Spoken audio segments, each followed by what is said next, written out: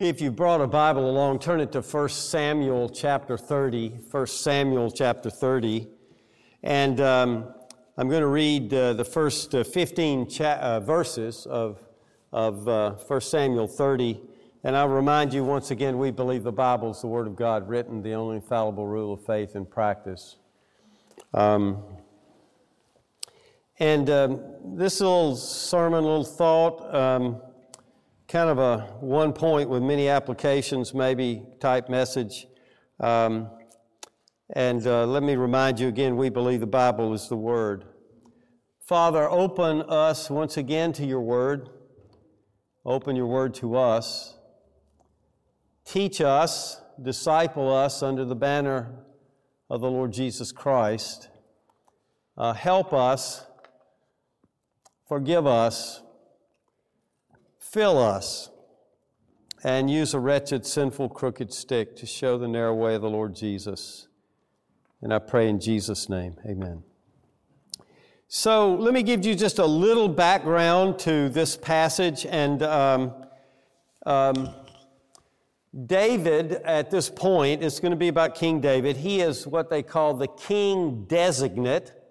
Back in chapter 15, God told, listen carefully, God told King Saul to destroy the Amalekites.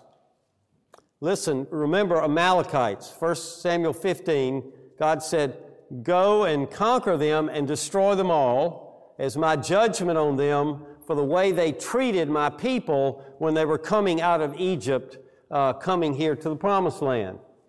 And Saul didn't do it, and God rejected Saul from being king. At that point, in chapter 15 of 1 Samuel, God says, I'm sorry that I made you king and all of that. And in chapter 16, David is anointed, but he doesn't begin to serve. He's anointed king and becomes king designate, but Saul is still functioning as the king. Then in chapter 17, David kills a man called Goliath. Goliath came, listen carefully, Goliath came from a city called Gath, G-A-T-H, Gath, and David slew him. And in chapters of 18 and following, various things happen. David is opposed by Saul. Jonathan, the son of Saul, knows that David will become king, and he and David become very close friends.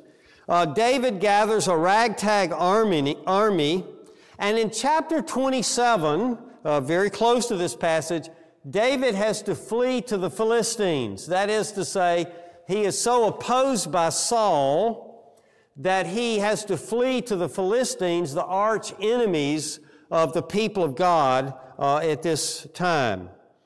He flees to a Philistine king called Achish, who is the king of a place called Gath, where Goliath is from. You can't make this stuff up. It's really amazing. He flees. When he flees to Achish, who's the king of Gath, and Achish, just a little, if I had a map, I'd show you. I'm going to have a make-believe map. If you go to Gaza, which you hear a lot about in the news today, Gaza, and you go to Beersheba, and you draw a line there, about halfway in between and a little above, there's a town called Ziklag, Z-I-K-L-A-G. We're going to read about it. And Achish gave David Ziklag, which is to say David was going to protect the southern flank, if you will, of the Philistines from attack by other nations, okay? And the story in verse 29, all of this, you really need to understand the context, really get this passage. And so in chapter 29, the Philistines are going north to do battle with King Saul. And they are up at a place called Aphek, A-P-H-E-K. We'll read about that too. And they're up at a place called Aphek, which is just north of the Tel Aviv airport today. It's just north of the Ono Plain. And they're up there at Aphek, and they're going to go on up to Jezreel, and that's where they'll have this battle. And the Philistine kings look at Achish. Achish is one of the Philistine kings. And they look at Achish and said, what's David doing here? What's his army doing here? We will not allow them to go to battle with us. They may turn against us and fight for their ethnic kinsmen, okay? So Achish has to go to David and say, sorry, man, the other kings won't have it. You got to go home. You got to go back to Ziklag, which is about 50 to 75 miles south, okay? So they head back south, and they're heading back when the story begins, okay? They're heading back. They've gone up to Aphek. They're with the army. They said, no, you can't go. They're heading back. This is where the story starts. So in verse 1 of chapter 30, now when David and his men came to Ziklag, so they got all the way back on the third day. So in 3 days, they've walked 20 miles a day, we'll say, to get home. And they're thinking about home cooking and wives and children, and they're ready to get home, okay? So when David and his men came to Ziklag on the third day, the Amalekites had made a raid against the Negeb and against Ziklag. They had overcome Ziklag and burned it with fire and taken captive the women and all who were in it, both small and great. They killed no one, but carried them off and went their way. And when David and his men came to the city, they found it burned with fire, and their wives and sons and daughters taken captive. Then David and the people who were with him raised their voices and wept until they had no more strength to weep. David's 2 wives also had been taken, Ahinoam of Jezreel and Abigail, the wife of Nabal of Carmel. And David was greatly distressed, for the people spoke of stoning him, because all the people were bitter in soul, each of his sons and daughters. But David strengthened himself in the Lord his God.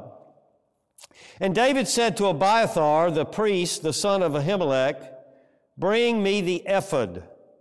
So Abiathar brought the ephod to David, and David inquired of the Lord, shall I pursue after this band? Shall I overtake them? He answered him, pursue, for you shall surely overtake and shall surely rescue. So David set out, and the 600 men who were with him, and they came to the brook Pisor, where those who were left behind stayed. But David pursued, he and 400 men, 200 stayed behind, who were too exhausted to cross the Besor. They found an Egyptian in the open country and brought him to David, and they gave him bread and he ate, and gave him water to drink, and they gave him a piece of a cake of figs and 2 clusters of raisins. And when he had eaten, his spirit revived, for he had not eaten bread or drunk water for 3 days and 3 nights. And David said to him, to whom do you belong, and where are you from? He said, I am a young man of Egypt, servant to an Amalekite, and my master left me behind because I fell sick 3 days ago. We made a raid against the Negeb of the Cherethites, and against that which belongs to Judah, and against the Negeb of Caleb, and we burned Ziklag with fire. And David said to him, will you take me down to this band? And he said, swear to me by God that you will not kill me or deliver me into the hands of my master, and I will take you down to this band. Amen. The grass withers and flowers fade, but God's word won't fade. It'll abide forever and forever. The story continues. They go down and whoop up on the Amalekites, as we might say. They get their wives and children back, and that part of the story has a good ending. I want to look particularly at the end of verse 6, but David strengthened himself in the Lord his God. David is alone. David is alone in a very significant way as this passage unfolds. He's alone because he's had to run from King Saul. He's alone particularly here because the people want to blame him because he's the leader, and they want to really blame God. By the way, if you want a title for this message, I got 3. You can take your pick, okay? What to do when life goes against you, or in the face of a frowning providence, or the loneliness of leadership. And here he's the leader, and here he is quite alone. And we all know what it's to be alone in various ways, in various times. And so I think there's an immediate connection for all of us, is there not? By the way, did you notice that these Amalekites that attacked in verse 1, that made a raid on Ziklag, are the same Amalekites that God told Saul back in chapter 15, you should destroy those people. And there's a lesson there, but I won't take time to draw it out, right?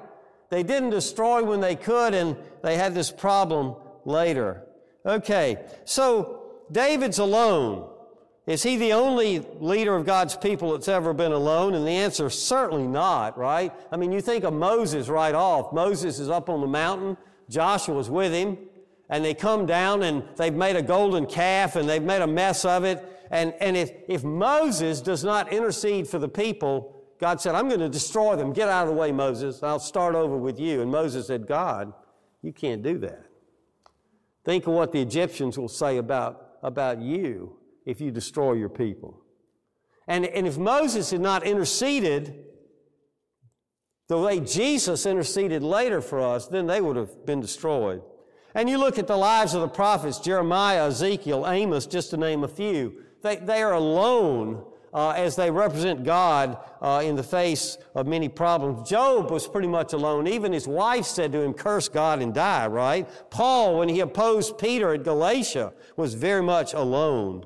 And many of us have been alone, not just lonely, but separated and isolated. We're made in the image of a social being, a social God, the triune God, and it's not good to be alone. And so what I want to do is just draw some lessons out of this, and if the shoe fits, you wear it, okay? All right, here's the first one. David did not try to respond to the situation in his own strength and wisdom.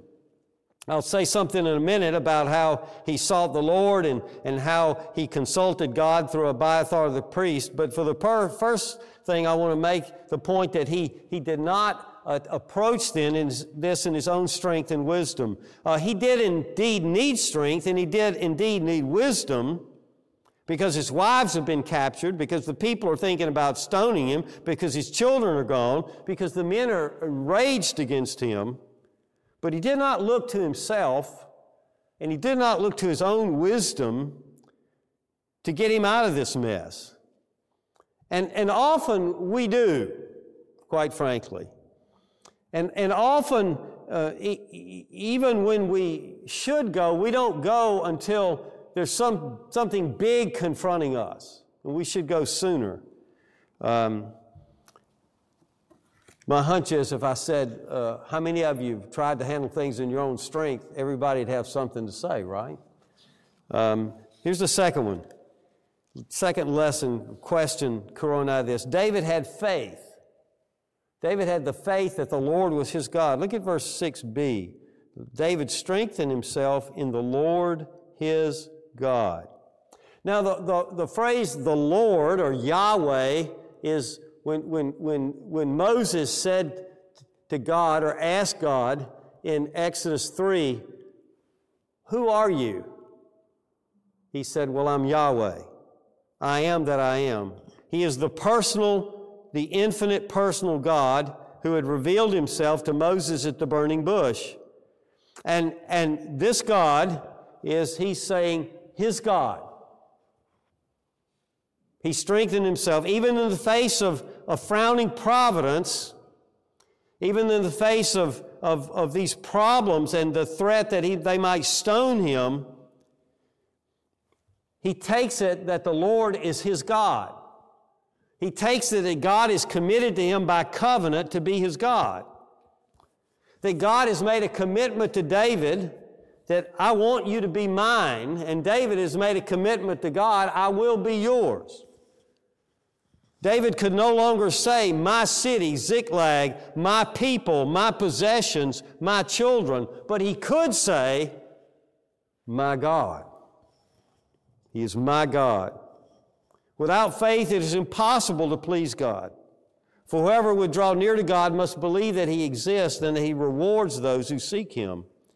And David is seeking God in the faith that God is there even when things don't go the way you wished. One writer on this passage said, tears last for the night, but joy comes in the morning, and the bottom falls out in the afternoon. That's what's happened to David here. Think about it, okay? David was pursued by Saul. Saul had tried to kill him numerous times. He had to flee to the Philistines. He's been given Ziklag, then Ziklag gets attacked. His wives and his children are taken away. The people are thinking about stoning him. And still, he has faith that the Lord is his God. There was a man in the church in Alabama I knew. He was an older man. When I say older than me, even at the time. And he was in what became his last illness. And he was in the ICU. And I don't know how it is here, but in the Deep South, a pastor can get in an ICU anytime there's not treatment going on, and 2 in the morning or 2 in the afternoon or whenever. And I had time to visit to go see Norman because I wasn't sure Norman knew Jesus. And it was getting to the point in life where nothing matters but knowing Jesus. You know what I mean? You leave it all behind and you go. And if you know Jesus, you go to the right place. And if you don't, you don't. And so I went to see Norman. And I was all geared up to talk to him about salvation and the gospel and Jesus and his need and everything. And I walked in the room and he said, Pastor, been thinking about that 23rd Psalm. I've been reading and praying the 23rd Psalm all my life. He said, but Pastor, think about it. The Lord is my shepherd. He's not just a shepherd. He's not just the shepherd. He's my shepherd. And he just went on from that, and I was thinking, thank you, Jesus. This man is professing his faith using the 23rd Psalm. Think of the 23rd Psalm. The Lord is my shepherd. I shall not want. He makes me to lie down in green pastures. He leads me beside still or quiet waters. He restores my... It's a confession of faith is what it is. And Norman was confessing his faith, and in this passage, David is confessing his faith when life had gone against him. Do you have that kind of faith? Do you have that kind of faith? If you do, you should thank God for His indescribable gift. And if the answer is no, then why not now? Why not ask Him? There's no better time.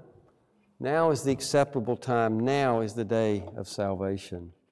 Thirdly, David asked his God for wisdom about what to do.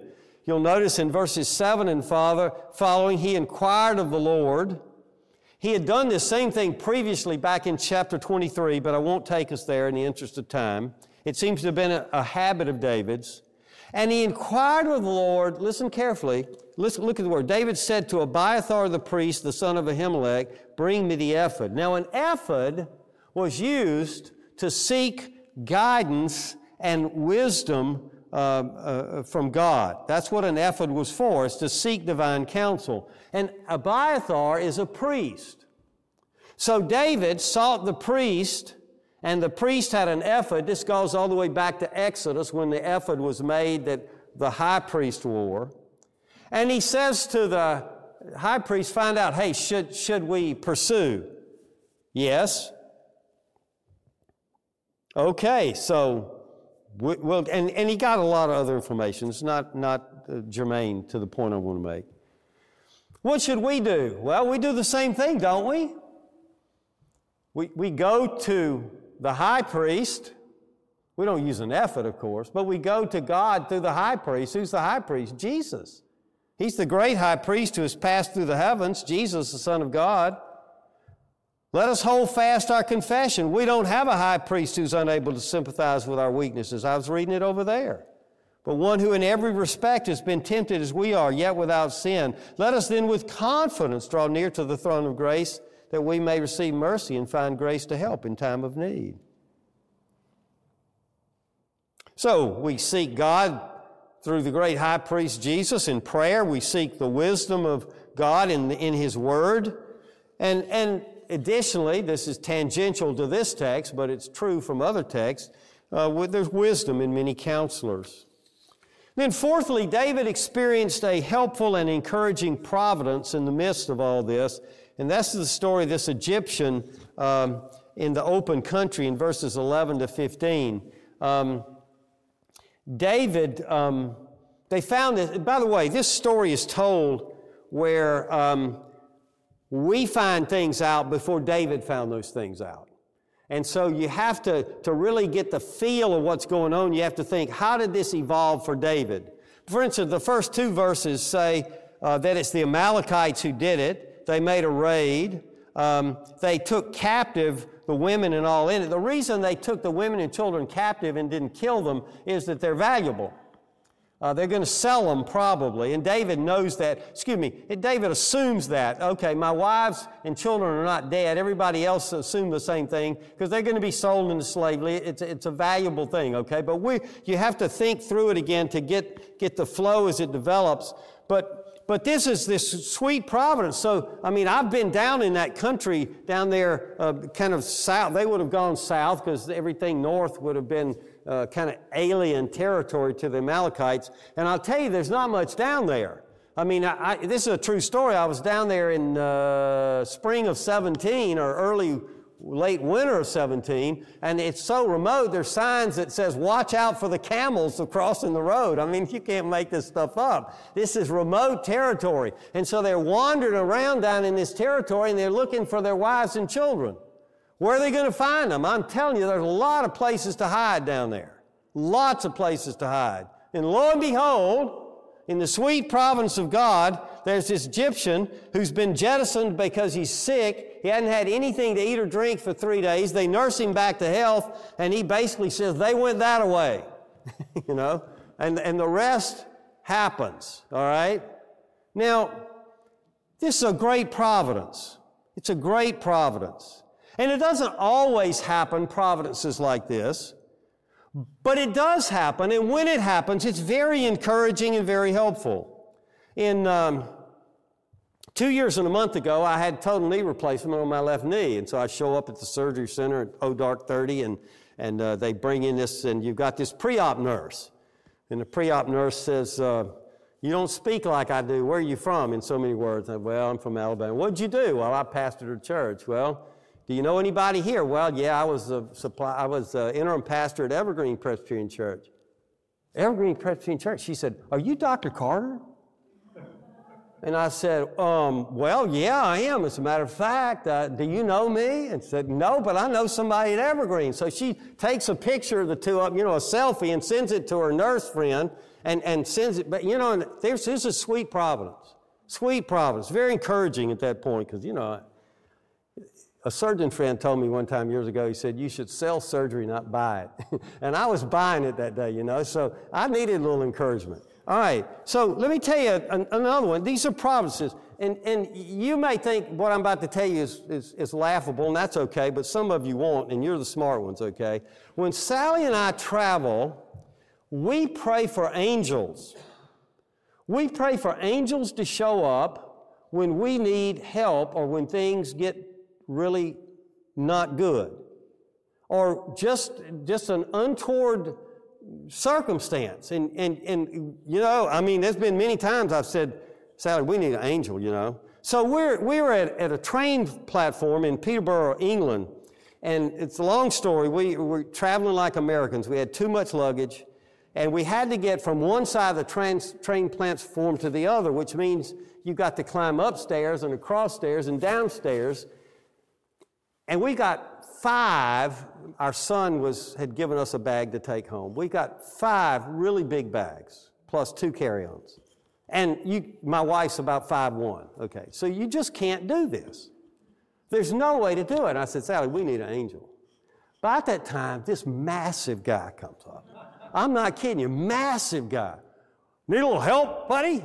Well, yeah, He picks up one under his arm and another one and another one. Come on, You say, well, that's just a coincidence. I'm a practicing Presbyterian, dear people. That's not a coincidence. That's a providence. I'll tell you another one. This is a true story, true story. I was teaching in a slum or ghetto, whatever you want to call it, in Kingston, Jamaica. And I was sick, and I felt awful. And I had a fever. I won't go into details of what my sickness was, but I knew I need to take some ibuprofen. I need 2 ibuprofen. And I've got 2 ibuprofen in my pocket. I'm thinking, I carry a pill box. I've got ibuprofen in here. I just don't need them right now. And so I'm thinking, 2 ibuprofen. But this was so long ago, nobody carried water bottles in those days, and I don't have a way to take a pill. And I prayed. And out of the blue, this is no joke, a lady sitting about where Angie's sitting gets up, goes to the back, and she walks down the side aisle. And she, if you've ever been to the islands, it looks like we call it bug juice, punch, you know what I'm talking about, they have this was in the islands. And she set it right there, and she turned around and walked back. And I thought, thank you, Jesus, and I take the pills out, and I looked for her afterwards. I couldn't find her. I wanted to thank her. Now, you say, well, God doesn't do stuff like that. God is God, people. God is still alive and well on planet Earth. God does intervene. God does intervene. So here's a helpful and encouraging providence. Voila, they're out in the middle of the desert, and here's an Egyptian shows up. You'll experience those things too. You pray for them. David responded appropriately, this is 5th, to the wisdom he received. He acted. He was not passive. This is difficult here. There are times when God says that we should wait upon the Lord. I wait for the Lord, my soul waits, and in His word I hope. My soul waits for the Lord more than the watchman for the morning, more than watchman for the morning. Yeah, I get it. And it's very difficult to know when we're supposed to wait and when we're supposed to be active. But obviously here, David needs to be active. He needs to take the wisdom he's gotten from approaching God through the high priest and put it into action and follow after the people. Presbyterians are very passive in my experience. Anyway, number 6, this is not the only way to gain strength. Back in 1 Samuel 23, Jonathan, David's friend by covenant, this is a quote, Jonathan strengthened David's hand in God. 1 Samuel 23:16. So, it's not always the case we have to strengthen ourselves in the Lord our God. Sometimes God's people come and they strengthen us. Now, we're not told how this happened back in 1 Samuel 23. Certainly part of it was that Jonathan was present. Certainly Jonathan would have reminded David of God's plan and promise that someday David would be king. But these things are the duties in the New Testament for brothers and sisters in Christ. We're to bear one another's burdens and thus fulfill the law of Christ. We're to comfort one another, 1 Thessalonians 4. We're to encourage and build up one another, 1 Thessalonians chapter 5. But in chapter 30, Jonathan is not there. So David must strengthen himself in the Lord his God because David is alone. And there will be times, brothers and sisters, when you and I will have to do the same. Now, I want you to fast forward to a place called Gethsemane. There's a man there named Jesus, and he's praying. He's about to be arrested. He's facing death square in the face. He needs strength. One of his disciples has already deserted him at the Last Supper, but he's got 11 left, and he tells the 11, come, let's go across the Kidron and let's go to that olive grove where we usually pray. And when he gets there, he takes the 3 closest to him, Peter and James and John, and he says, come aside, guys, and let's pray together. In one sense, Jesus is not alone, but in another sense, he's very alone, isn't he? He wanted the prayer fellowship of his closest friends as he sought his Father's face. He was seeking to strengthen himself in the Lord his God, just like David had done. But his friends finked out, and they went to sleep. Fast forward again, this time to a place called Golgotha. Jesus has been nailed to the cross. He's hanging there. He's in great pain, and death is near. The disciples are not even asleep now. The disciples are now deserters. His best friends have failed him. He is alone, except the women who watch from a distance. The crowd derides him. They taunt him. They tempt him to come down. He has come into his own, and his own have received him not. He needs the Lord God, his Father. And he cries out to his Father, but for the first time, get this, for the first time in all eternity past, his Father is not there. His Father is not there for him. In his hour of greatest need, the Father failed to show. And Jesus is alone. He's truly alone. He's alone in a way that you and I and David and Ezekiel and Amos and all the others have never known. More than we have ever been, and by the grace of God, more than we will ever be. And I want to ask, as I close this, another question. Why is the Father not there? Why is the Father not responsive? And there are two responses. One is obvious and one is not quite as obvious, but both are good news. The Father does not respond because the sins of his people have been placed upon Jesus. My sins have been placed upon Jesus. If you have believed in him, your sins were placed upon Jesus. He made him who knew no sin to be sin, that in him we might become the righteousness of God. And Habakkuk tells us that God is of purer eyes than to even look upon evil. That's what we sang in the second line of number 5 in the blue book. I pointed that out this morning.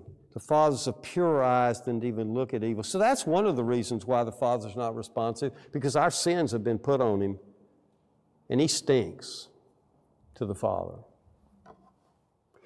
But the second reason, and I love this, the second reason is so that no true Christian will ever have to experience that kind of separation from God. Right? In any and every frowning providence, God is there with us. We are never alone. We are never separated from the source of strength and mercy. And that, my friends, is good news. Jesus holds his priesthood permanently because he continues forever. Consequently, he is able to save to the uttermost those who draw near to God through him, since he always lives to make intercession for them.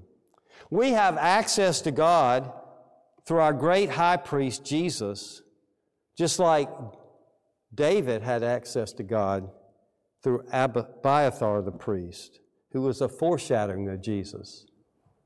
Jesus is the greater Abiathar, if you will. So when you're alone, when you're seeking to strengthen yourself in the Lord your God, go to God via your great high priest through Jesus. There you'll find strength to help in time of desperate need, and God will give it willingly. Draw near to God, said James, and he will draw near to you. He is there, and he cares. Let's pray.